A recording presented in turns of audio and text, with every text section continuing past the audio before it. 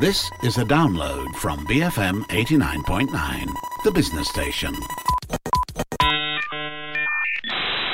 Hello, and with me, Cam Raslan, today we have two musician academics. Start with, he's an academic, he's a father, he's Bungy's Bob Dylan, I've said that before. He is Azmil Yunor. Hello, apa khabar? And he's an academic about music and many other things, I'm sure, which I must get him to tell me. He is Adil Johan. Hi, yeah, I also play the saxophone, Cam. And actually, you two are in a band, or are in a band. Are we still in a band, Azmil? Is it still going? Yeah, it's just a country won't let us gig, man. So we're always a band. Yeah. Oh dear, Azmil didn't tell Adil he's no longer in the band. No, This is awkward. we're always a band. No, it's just we can't play gigs, man. That's all. Oh, that's true. Okay. And so our three topics are going to be, it's all music today. So topic number one is the Malaysian heavy metal scene in the 1990s and the early 2000s. Topic number two is the blues and cultural appropriation. And finally, topic number three is rock and roll versus academia. I've been struggling to say the word academia. I got it right that time. So, Adil, heavy metal in the 90s and early 2000s. All right, yes. Okay, so where do we begin? I guess we can begin with the late 90s when, based on some research that coincidentally Azmil and I have been doing, heavy metal was huge in the Kuala Lumpur live music scene among, of course, young people. And it wasn't just heavy metal, Cam. I think it was known as the underground music scene. So it was quite a diverse mix of different music, from punk to hardcore to even singer-songwriters as well, that were playing in this scene. But the reason why I thought it was very interesting for the listeners to know about this is because it was a really vibrant scene that involved a lot of young people doing productive things, not messing up society, not causing crimes. They were jamming in jam studios. They were playing gigs weekly. But then the Malaysian government at the time, in the early 2000s, started cracking down on them in a very, what we found historically has been in a very unjustifiable way. The reason why that happened was because there was this, and Azmil has actually written about this. I'm actually a fanboy of Azmil's written academic works more than his music, perhaps. No, I'm just kidding. Not really. I love your music. I play your music, man. But Azmil wrote about the crackdowns in the early 2000s, and the reason why they were cracking down on this music and on these gigs is because there was this death metal scare that was happening among Malay youth in rural areas. There were a select group of young Malay kids that were practicing Satanism and listening to black metal music that was associated with Satanism. And there were like strange animal sacrifice rituals that were discovered. And then this got blown out of proportion by the media. And then they started... I'm unfortunately, government officials and the police are not very well versed in the different genres of music, right? I mean, they couldn't tell the difference between thrash metal to hardcore to, even singer-songwriter music. So what happened was in KL, they cracked down on all the gigs because also back then, gigs were diverse places. I mean, Cam, I think you were sharing with me earlier that you went to a gig once in KL and you heard all kinds of noise.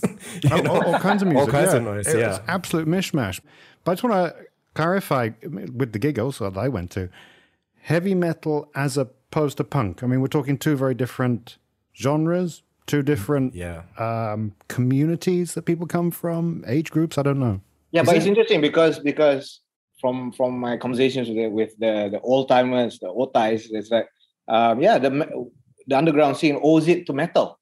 Without metal in the 80s, there wouldn't be jamming studios. There wouldn't be the infrastructure of like gigs, and that's where the punks came in around the same time. I think that so metal is very important, actually. Historically speaking, about our live music, people call it indie, right? Yeah, so it's interesting. Well, it's a good thing we don't have Joe Kidd here because legendary Malaysian punk rocker Joe Kidd, I'm sure, would say, "How dare you say?" No, he told me that. The way for punk. When who was I referring to was actually Joe. Yeah, he told me, he gave me the lowdown on that. Like, Okay. But this metal scene, it died. You're saying that there was a clampdown on the gigs and it died. The end. Well, I think a lot of bands kept on going where they could. I think the jam studios were still open, obviously, but with the crackdown on gigs, I think there was an overall kind of demur of activities, and from some friends that we've interviewed, a lot of them also being at the age that they were at, transitioning out of SPM to college, a lot of them also moved on with their lives, went on to university or to work full time. So there weren't any more opportunities for it to continue in such a fashion. Can I ask about the lyric content? What kind of subjects were people in their 2-minute thrash metal songs screaming about? Yes, actually, ironically, I mean, a lot of the content was actually political for a lot of these groups. There was a mix, of course. A lot of it was angst-driven, but there was a lot of songs about anti-establishment, positions, rebellion. I mean, kind of general. Some were kind of directed at the racial politics of Malaysia. Not all. Of course, some were not as explicitly political, but there was a kind of, I would say, based on the people that we've talked to, there was a kind of shift towards it, to the point that my friend Kenneth Soon, who played in the band New Blorong, he had to be very explicit with his band members. I don't want our songs to be political, So I think there was it was almost like a trend to be anti-establishment. So you were out of the norm if you were not political with your lyrics, I think. Yeah. Do you agree, Asmil? Yeah, I was gigging that time before the raids. So early on, my noise rock band, we couldn't get gigs except in the punk scene. And we used to play with grindcore bands, where the grindcore bands and the punk bands were very political. Sometimes the spiel explaining the song is longer than the song. They'll be talking about the Bakun Dam, environmental damage and politics. But that can be divisive too. Sometimes bands wouldn't refuse to play on the bill because they don't like that band's politics. And, even though they bill, they just pull out. So, you had like 7-8 bands at a gig anyway. One doesn't play, you still got a gig anyway. Yeah. Oh, wow. Well, can I ask about the audience? Because, I mean, I have attended a few punk gigs in my time. The audience, and that was a while ago, the audience were almost exclusively male. Yeah. Kind of same age group. I mean, now they're kind of aging. But what audience was turning up for these thrash metal gigs back in the day? Yeah, mostly guys, I guess. Yeah, man. But I'm sure there were a few girls. I remember like growing up in Penang, there were a few female artists as well that of course they were in the minority. And I think because of the, I guess, trendiness of these gigs at the time, eventually some girls who were curious about it would come out, So yeah, but it is definitely very. You hit it on the nail, Cam. I mean, of course, it is a very male kind of practice, right? It's a kind of very maybe straight male practice that was experienced then. Well, and it's over then. There's no metal scene in Malaysia anymore. Oh, there is. I would say. Yeah, it's just different. It's just that subterraneousness is missing lah. After those, some people kind of like more cautious. I guess the venues get raided. So what are you gonna do? To this day, venues get raided. Recently, yeah. I mean, there's still venues. I mean, but recently, I think the raids have become more about COVID. But the reality of playing underground gig and getting raided, I think Rumah Api also got raided recently. Oh, yeah. So it's part and parcel of doing underground music. Yeah. Well, I obviously read the Star newspaper back in those days, so I understand that they were Satanists and bad people. And Can I tell you something? In my experience of playing the scene, the nicest people I ever met, the most sweetest people, are the one that plays the most extreme music. Yeah. The one you got to watch out is the guys with acoustic guitars. Yeah. That's you, isn't it? That's you, Asmil. Yeah, I've heard about you. Okay, well, we must move on. And maybe, Adil, we'll see if we can try and perhaps play out with a 2-minute thrash metal song, if you can recommend one, if you have one, if there are albums around. I think your producer is a fan of the music. He might be able to curate something for us too. Okay. I will put it to producer Hanif and see what he can come up with. But we're going to move on now. Topic number 2, which is also music related. And related more to music of my time, I was thinking of the blues, the American music genre, the blues, African American, of course, and principally from the southern states, but also from the city of Chicago, that became an inspiration to so many English bands from the 60s, from the Rolling Stones to the Yardbirds to a much lesser degree the Beatles. And all young English men who were listening to this music thousands of miles away and dedicated themselves to playing the blues. And these were people who had nothing to do with the Mississippi River. But I read an article recently, and I can't remember it too well, but the gist of it was by a young African-American in America, and he was complaining about how these English bands, Rolling Stones in particular, were doing nothing but cultural appropriation by playing the blues. They were leeching off a fundamentally African-American genre. And I read that, and I'd never really thought about it. But at the same time, I thought, that's complete rubbish. But it did make me think that the music that these guys were playing was not really the blues. It was a pastiche of it. It was the best that a working-class English young man could possibly do. But, I mean, the Rolling Stones in particular were always name-checking their musical influences and help get an income, a livelihood for the likes of Muddy Waters. But yes, it is a cultural appropriation, and I don't know, is that a bad thing? Asmil, you're a musician. I think motive is very important. And these guys love the blues, man. I mean, they played it. And I think the class consciousness in the UK was important. I think created that compared to America, right? I mean, it took the Brits to tell Americans, look, you guys got the blues. And then they only picked it up, right? So, and I heard once also Mick Jagger wasn't allowed to come on. They don't play the Stones because he sounded too black.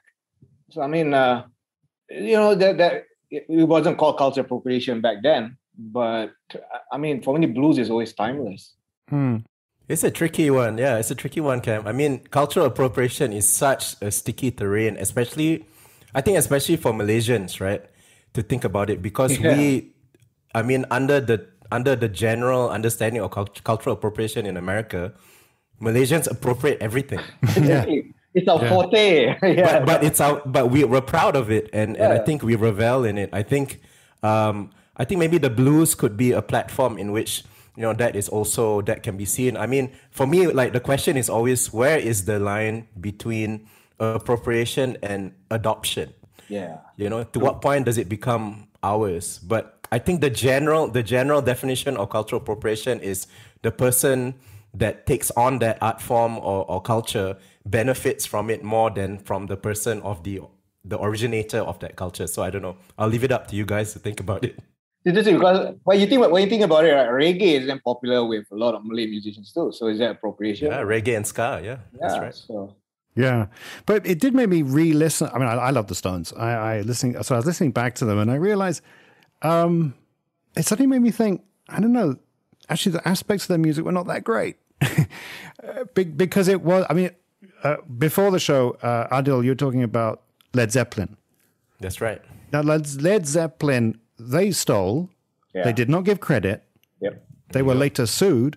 Yep. So many of their tracks were blues songs that they just made heavier with electric guitars.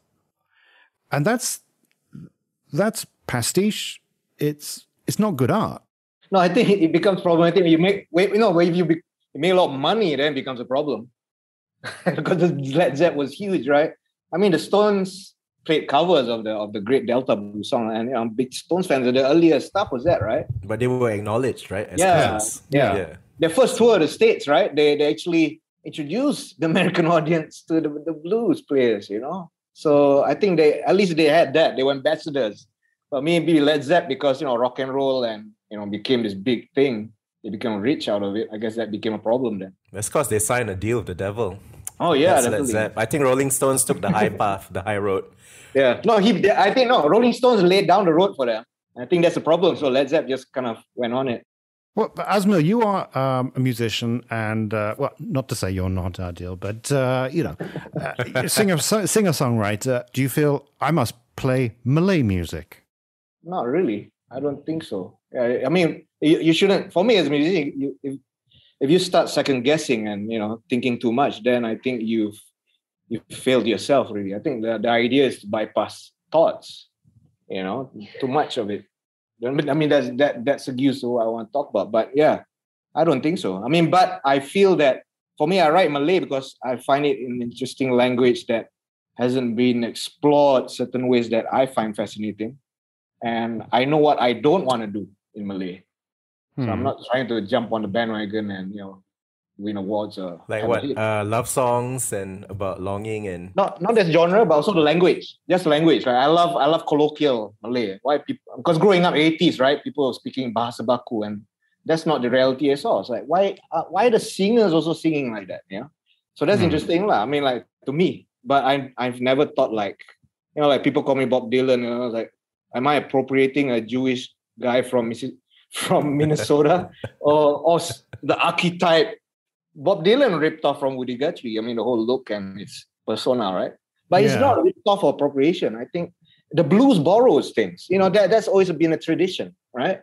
You take what's before and then you make it your own. So, and if you're performing on a guitar, and the guitar has its chords, are you not already locked into musical scales and genres of a European and American musical logic?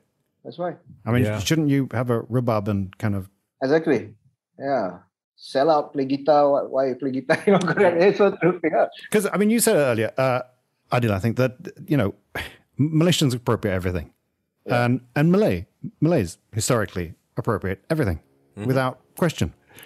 And it becomes so lost inside that you don't know what's what.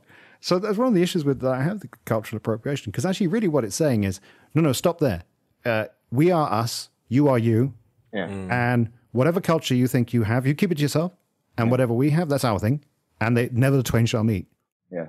I mean, what's interesting about this music thing also is that a lot of Western music, Western classical music, is actually, quote unquote, appropriated from Eastern music, historically speaking. A lot of, I mean, if we can think about Azmil's favorite instrument, the guitar, like that's actually based on a lute that historically comes from Greece, which is from the Mediterranean, which was also very, which was prevalent across the Middle East.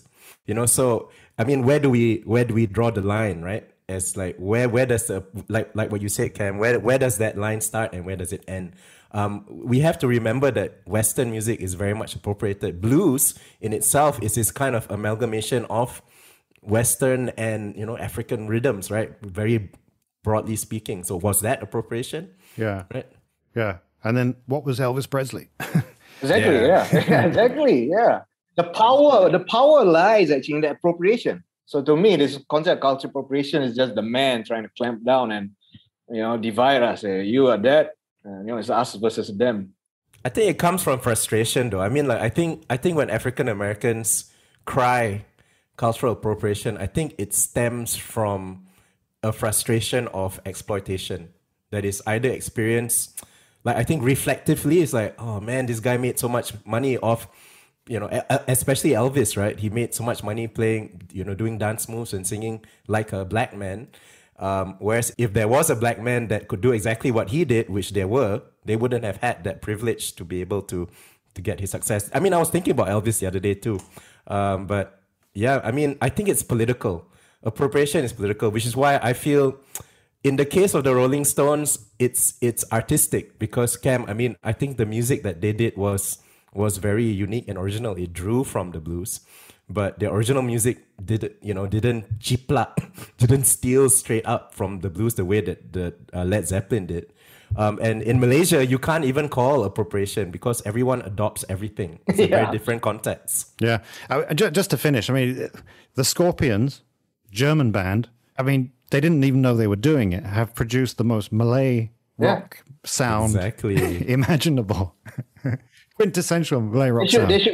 Scorpions should get Datuk shit, man. Datuk Scorpion. Yeah, and name a road, man. Jalan Scorpion. Actually, I mean, we must move on, but I'd love to meet up with them and say, did you know that you were creating the Malay sound? Or that How did you do that? Okay, we move on. And in a moment, we're going to continue our theme, our rock and roll theme, here on A Bit of Culture, BFM 89.9. And we're back with myself, Cam Raslan, Adil Johan, and Azmil Yunor. And now, Azmil, to conclude our rock and roll theme, it's rock and roll versus academia. Oh my God, I said it wrong. I can't say it anymore. Academia. Yes. Yeah. These are two fields just diametrically opposed to each other. And it's something it's given me a way of earning a living, both rock and roll and academia. And I still find it, I always have a conversation with Adil about this. It's like, how do I, it's like everybody's chasing me for PhD and, I'm just not, it's tough to me. I'm not natural in terms of that as an academic, but rock and roll, for example, like I told you early on, about rock and roll is about, it's about the moment, you jump into it. Whereas, academia is a lot more, you kind of plan, sorry, I got my rock and roll brain on now. So you see, I can't even articulate things in academic terms. Should we play a beat in the background? Would it help you think clearer? No, but yeah, it's tricky because academia, as not just in terms of research, but also as with teaching and learning, is such a structure and has its own internal logic and power structures. Hey, that sounds like music. Yeah, oh yeah, it's true also actually. That I think rock and roll is trying to break, but I think it's a losing battle, man, between rock and roll and a more academic idea of the world. Okay, look, this is Adil Johan is an academic on rock and roll, and Azmil Yunor is an academic, but he's a rock and roller. So I'm gonna get out of the way between the two of you, and Adil, you justify yourself. No worries. I think I went down the path hoping to be a rock and roller, and then I ended up becoming an academic because I needed to pay the bills. I think a lot of people who study music nowadays, because it's such a lucrative form of earning a living, right? Especially if you're not a rock star. A lot of them end up becoming academics, I think, because they found maybe they've tapped into the discipline of being a trained musician and somehow translated that into words, into teaching. I mean, a lot of people who study music, the music nerds, that's how I call them, a lot of the music nerds end up teaching music as well to earn a living. So their pathway kind of naturally lends themselves into academic institutions where they have to systematically teach a course or teach students, and then eventually maybe they get tempted with the offer to do a master's, and then that master's then mutates into a PhD of some sort, and they find themselves as academic staff in a faculty writing 100,000 word theses and articles about rock and roll instead of actually being rock and roll. So I mean, that seems to be the progression. I mean, that was my progression, obviously. Okay, I thought that was an unnecessarily apologetic defense. Adil hit the nail there, because in my faculty, I'm a rock and roller. I don't teach a music program because I never formally learned music, and it's frustrating because I can't engage with the music students because I teach the film program because that's my training. So it's very frustrating because. And when you're outside there, you in the industry, I like to call it the community. I think it's a better word. You realize that a lot of the ones who are making music, making things happen on the ground in the market, they are not the ones who are necessarily musically trained. Yeah, but the academic world is broken up into subjects, and geography doesn't touch chemistry. That's a problem, right? It is a problem, yeah. But interdisciplinary studies is becoming more of a thing, though, now. And that's a buzzword, by the way, now. It's interdisciplinarity. Yeah, that's the new norm now, actually. Yeah. So I'm a walking interdisciplinarity, and yet I'm getting the raw end of the deal. But then, Azmil, then you must find a way to connect the topics. But can I make a more spirited defense of the academic world in music than Adil did just now? I think that these genres, these worlds that took place need to be documented. And Absolutely. Let's say heavy metal. I mean, before Adil came along and told me about it, I'd never thought of it. It needs to be documented, given the respect that it was due, but also then connected to other social, political waves that were happening at their time.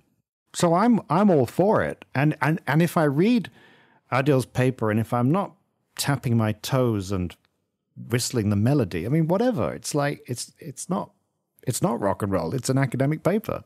So I mean, that's why I've tried to just found my place in academia. Is that like me and Adil, we also work together writing about the Malaysian music, etc. I found that piece, that's the big chunk that hasn't. There's a lot of musicians in Malaysia, but there's nobody documenting the history. So every subsequent generation has no idea about the ones who came before, and the ones who came before get very disillusioned because the kids don't know them. So where do they go? Where do they go and find the reference, right? Yeah, well, they're not going to get refound in academic papers. It's like, the kids on TikTok is like, hey, did you see? Who knows? Who knows? Who There might be a knows? TikTok academia. Yeah, exactly. I don't know. There wouldn't be like a Glastonbury Music Festival of academic papers on. Yeah, there is. They're called conferences. Yeah, dude. Asmil and I mean, and the Cam, kids are there. how about the opposite? I thought thinking about the opposite. How about thinking about academics as rock stars, right? I mean, Asmi and I were in the Inter-Asia Cultural Studies Conference in South Korea in 2017. Oh yeah, And rock that on. was like a festival of ideas, not to be and personalities. Like some of these academics are quite the personas. Yeah, very gonzo. Yeah. Maybe Asmi, you want to share the professor we met? Yeah, this professor we met, he's from Taiwan. He's literally Hunter S. Thompson. And we bumped into him when we wanted to leave on the last day, remember? And then we bumped That's him. right. We decided to get coffee, and then he saw Adil's tag and he said, I know your boss. And so and let's start a conversation, and we stuck around, and he said, afterwards, let's meet. Then he said, what, meet for what? We're gonna have an orgy, he said. So, orgy? So what he was doing actually was he was getting all us young academic, and meeting that night to kind of meet each other. So, he kind of brought us together, and we kind of kept in touch. So It was an orgy of ideas. Asmi. Orgy of An ideas. Orgy of ideas. Yeah. Okay, that's not exactly Keith Moon throwing a TV out of the hotel window, but it's the nearest we can get. Yeah, we did 2 gigs. We played 2 gigs in Seoul, and we would tell some of these academics, hey, come, we're playing tonight. And I think none of them came. Well, look, here's one thing about the academic world which I really don't like is the jargon. I have read papers on music, especially in culture, and it's so jargony. And to me, the jargon, it looks like covering up the thinness of the idea. Oh yeah, I do that all the time. When I'm out of ideas, Just throwing. Just throw can in you a give us, little- for the listeners, an example of jargon? I can't think of one off the top of my It's like head. coding, dude. It's like coding. I could obfuscate my argument by pontificating about how post-colonialism intersects with intersectional ideas about gender non-binary explorations of. I've lost myself. You know what I mean? Intersectionality, I think. There you that's go. the word you're looking for. That's right. That's right. Thanks, Kev. and that I hate. But okay, so you It sounds cool, man. I like those jargons. yeah. Actually, musicians love nice big words. Yeah. right? That- Album titles are all jargons, man. The cool Well, album. I guess intersectionality could work at 4/4 time. But so Asmil, you want to, as a rock and roller, you just want to like destroy music academic work. Is that what you're saying? The end. You want to smash it down. Both worlds need to meet. It's like Batman, immovable force and unstoppable force. I don't know which one is, whether it's academia or rock and roll, but I think they need to meet. I think that when I say versus is that I think those 2 worlds need to meet and kind of like understand that we kind of need each other, even though diametrically opposed. Well, Hunter S. Thompson, you mentioned him earlier, the American journalist. He went on tour with the Rolling Stones, didn't he? Yeah. Yeah, and it almost killed him. So maybe what we need to do is have a proper academic go on tour with some crazy band and see what comes out the other end. I have. I tour, and my other side of my brain is following my other side. So, Okay, so that's well, why that's why I'm stuck. I can't write about it, right? All right, well, you're a one-man band, but okay, well, good to know. But Adil, you're going to have to go on tour with Asmil at some point, and We write have. paper. We've done We have. Kuching. We've Rock and done roll. South Korea. Yeah, man. That was fun. Okay, we're going to move on though to the final part of the show, recommendations. Where we recommend something that we think might be of interest, and Adil Johan's going to go first. Sure. Of course, I'm going to recommend my friends Kenneth Soon's band, Ni Blorong. That's NYIBLORONG. They were a hardcore band from the scene that we're talking about. And if you haven't listened to Malaysian thrash metal, you have to at least listen to Kromok, CROMOK. And there's a nice, and they also do acoustic songs. There's a really nice one called Another You.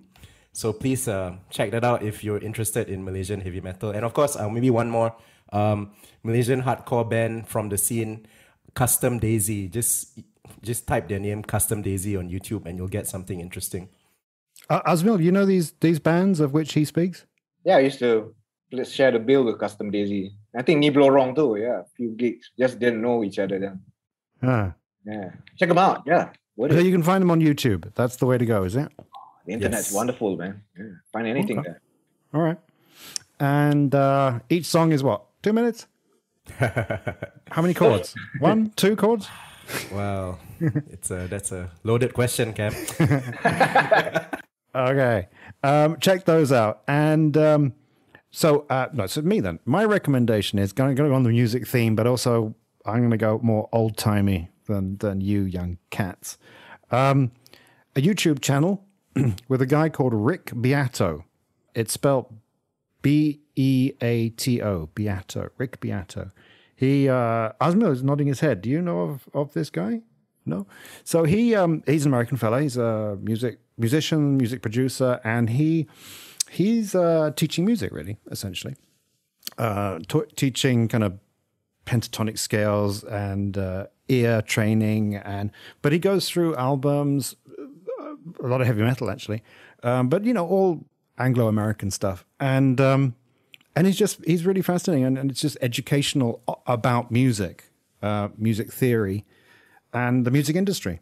And he's a very good teacher. He's very compelling, and he's got like 5 million followers on his YouTube channel. Wow. Okay. Yeah. No, he's a big deal, and he's really good. So my recommendation is go check out Rick Beato. He is constrained by publishing rights and stuff. So he's a lover of the Beatles, say, but he can't really play any Beatles music because the Beatles will block his channel. So check him out. Asmil, what's your recommendation? All right. I want to recommend a book that Adil edited called Made in Nusantara, and I had a chapter in there too. So yeah, I think you can get a copy of that in Kinokuniya, right? Or even like Gerak Budaya. It's a bit pricey, and that's how academic books are. That's how you can tell it's academic book. Or you can email me or ask me. Oh yeah, you can drop out. Yeah, just trust a message somewhere, and We'll figure out something. we'll figure out something. But yeah, that's my recommendation. The book's called Made in Nusantara. What's it about? And it's about music from the region, really. Malaysia, Singapore, Indonesia, Philippines, and all scholars from that part of the world. And this is part of the larger network that me and Adil are part of, this popular music studies group. And it's looking at music in the last 20 odd years?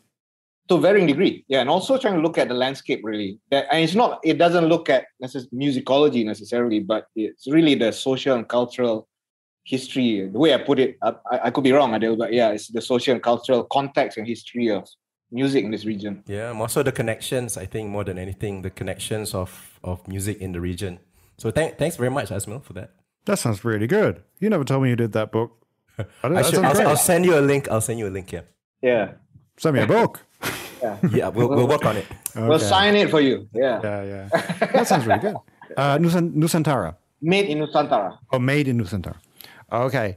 So, thank you very much. And only remains for me now to thank our special guest, Adil Johan. Thank you. And Asmil Yunor. Got any gigs coming up that you'd like to tell us about? Man, I just had one last week. Anyway, yeah, get me another. Next time I have a gig coming up, make sure I'll be on the show. And Okay, but how do we, if we want to just check in, like, is Asmil playing? okay. Just check out my Instagram, man, or my Twitter. Yeah. Yeah? Just Google my name, AZMYL, and those things will just appear. Okay. Yeah. Okay. And Adil, you are academicing now. You've put away the saxophone. You're going to be playing no, gigs? saxophone's still here. No gigs, but the band Nadir is working on album number 2. So just check out Nadir Music Official, and you should find that. Nadir, that's not like a great name. No, it's like the lowest point. It's the opposite of the apex. Yeah, I know. Why would you want to? Yeah, because that's where good things come from, the bottom. Yeah, man. Okay. Yeah. People got it wrong, man. Yeah. People got it wrong. Okay. Well, thank you very much. And, well, that's goodbye from them and also goodbye from me, Cam Ruslan. And please join us next week for another exciting episode of A Bit of Culture here on BFM 89.9.